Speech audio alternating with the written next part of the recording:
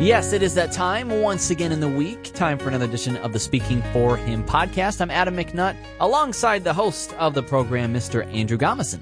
Hello, Adam. It's good to be with you. And today we are wrapping up our Armor of God series, and it's been a good time going through these different pieces of armor. And today's piece of armor is one that, depending on who's speaking on the armor of God, sometimes is included as a piece of armor and sometimes isn't.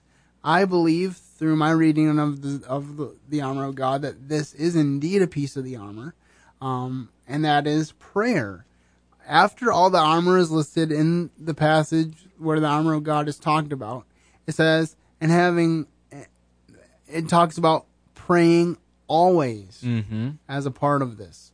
And so we're going to look at prayer as one of our offensive weapons in the armor of God. Remember, last time we were in the armor of God, we talked about the sword of the Spirit being one offensive weapon, and this is the second one. Before we dig in, let's go to Adam for the quote of the day. This comes from Mr. George Mueller here. He says, I pray hours every day, but I live in the spirit of prayer. I pray as I walk and when I lie down and when I arise, and the answers are always coming. And this is convicting to me because Paul does say, pray without ceasing. So I think we do need to be in a spirit of prayer. This idea that we can just cry out to God at any time, that it doesn't have to be a formalized prayer time. Now, that doesn't mean that formalized prayer times aren't good. And I think we do need to spend more time. There's another quote where I think it was Martin Luther said, I can't get done everything I need to get done unless I spend at least 3 hours a day in prayer. Now, for most of us in our busy lives, we say, well, if I can get 10 minutes of prayer before I head off to work in the morning, especially for those that work early in the morning, they're like, if I can get that much, then I'm winning. But I think we'll see as we dig into today's topic that there's a lot to be gleaned from having a vibrant prayer life. And the first point I want to make is that prayer brings salvation. It says in Romans 10, verse 13, for whosoever shall call upon the name of the Lord shall be saved. And then prayer eases worry. I'm going to go back to prayer brings salvation. I don't mean to whip through this, because really that's the first prayer that God hears someone pray, is when they make the decision to follow Him and they ask Him for salvation. That establishes the connection for all the prayers to come. Because there's a lot of people that make prayers of desperation, but they're not necessarily heartfelt, meaningful prayers, and they don't really mean anything unless you have the connection. You know, it's like your toaster in the morning when you put your toast in and you push the button and you're waiting and you're waiting and you're waiting and you're waiting and nothing happens, and then you scratch your head and then you walk over and you find that that the plug is not in the outlet. Yes. Or maybe it's your computer, although there's probably a little bit less of that since we have laptop computers that don't really need cords all the time. But whatever the case may be, you need to be plugged into a power source in order to get the power that's needed, and prayer is definitely a power source. And in order to initially get plugged into prayer, you have to pray the prayer of salvation. And then the second thing is prayer eases worry. Paul said in Philippians 4:6, be careful for nothing, but in everything, by prayer and supplication, with thanksgiving, let your requests be made known unto God. And so again, that's Philippians 4 verse 6. And basically what it's talking about is actually what it means by be careful there is being anxious. We can worry easily about what's happening in our lives, but God says to bring it all before Him, ask Him for answers and He will give them, and be thankful. You know, I think sometimes we miss the point of needing to be thankful for what God has already done. When we dwell on what He hasn't done for us that we think He should, then we get much farther down than we really need to be. And so it's very important for us to be thankful and give him our requests and leave them in his hands, and be happy with whatever answers he gives. He says yes, no, or wait. The good thing about him is there is no maybe with him. This is true. He's a pretty definitive God Mm-hmm. with whom we have to do. So I'm very happy about that. Although it is kind of ironic when you think about the word maybe, because usually you can tell whether it's yes or no in the context in which it's used. For example, I know in our house, my mom will say, did you wash the dishes, to one of my sisters? And if they say maybe, there's a good chance that it didn't happen. But then there's other times when you say maybe and the indication is clear that it's a yes. Mm-hmm. But it's very rarely actually maybe. So that's kind of an interesting thing that I have noticed in my own life anyway. But that's kind of an aside.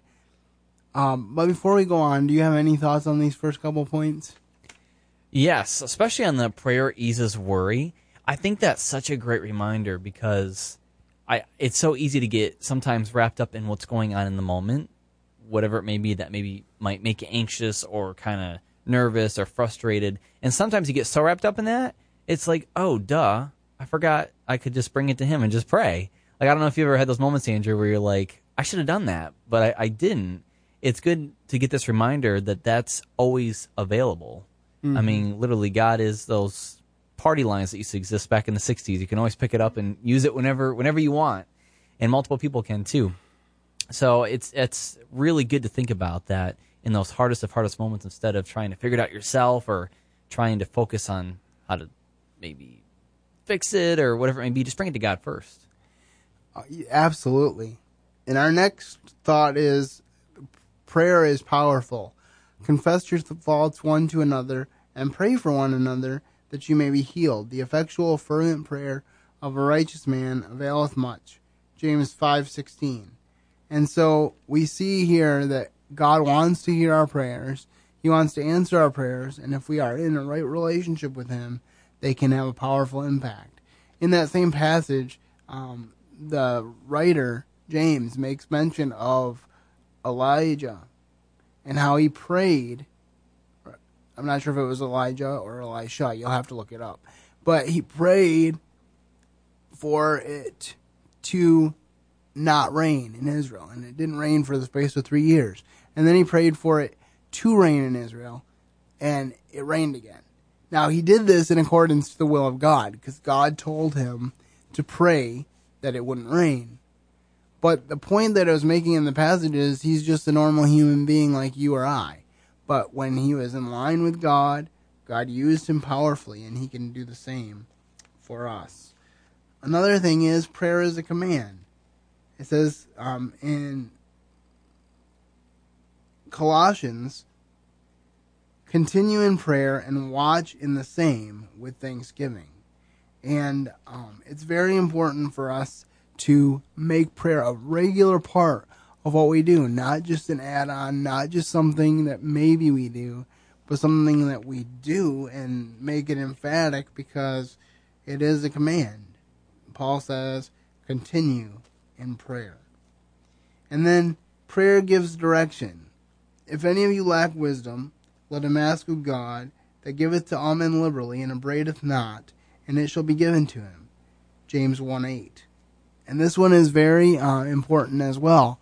When we don't know what direction to go, God wants us to reach out to him and get direction from him as to what we should do. And he's not going to withhold wisdom from us. I think sometimes we don't want wisdom as much as we think we do because it's not going to fall in line with what our thinking is at the point. Yeah. But when we truthfully want wisdom, he will impart it to us. And he will always lead us in the best path for us. And then prayer brings us before the throne of God. How amazing is it that we can be in the presence of Almighty God who created the earth, and we can have access to him just by a prayer. This is Hebrews 4:14-16. Seeing then that we have a great high priest that is passed into the heavens, Jesus, the Son of God, let us hold fast our profession. For we have not an high priest which cannot be touched with the feeling of our infirmities, but was in all points tempted, like as we are, yet without sin.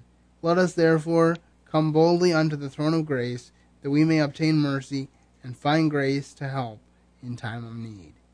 And so, because of our salvation, which we mentioned earlier, we have access to the very throne room of God to bring our requests before Him.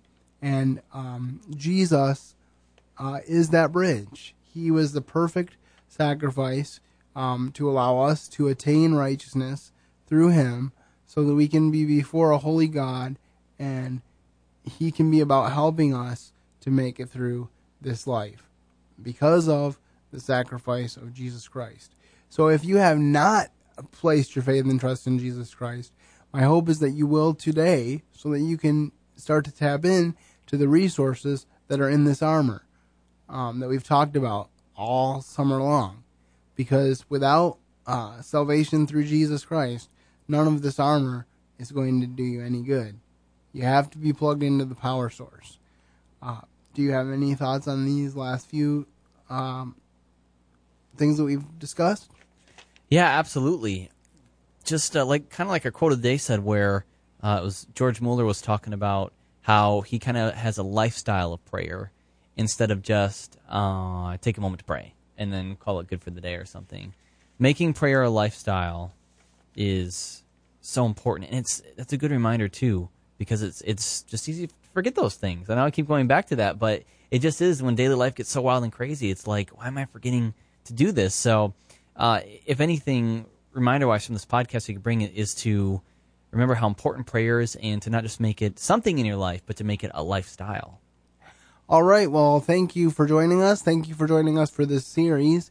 As I said, if you contact me, I will be more than willing to make this available to you on a CD for a small donation of your choice.